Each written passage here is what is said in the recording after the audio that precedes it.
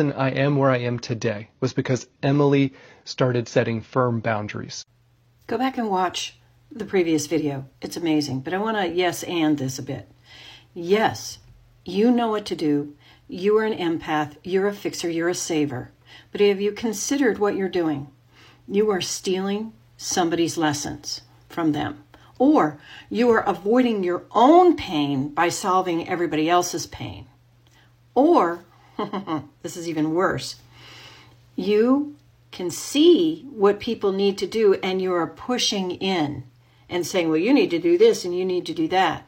Now, that's not what this creator was talking about, but these are some of the reasons that fixers need to fix. So please stop and think about it.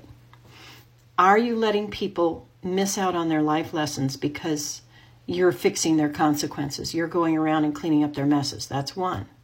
You are pulling men out, and this is frequently men, out of the problems of that their behavior, the consequences that their behavior created when they really need to learn their lesson.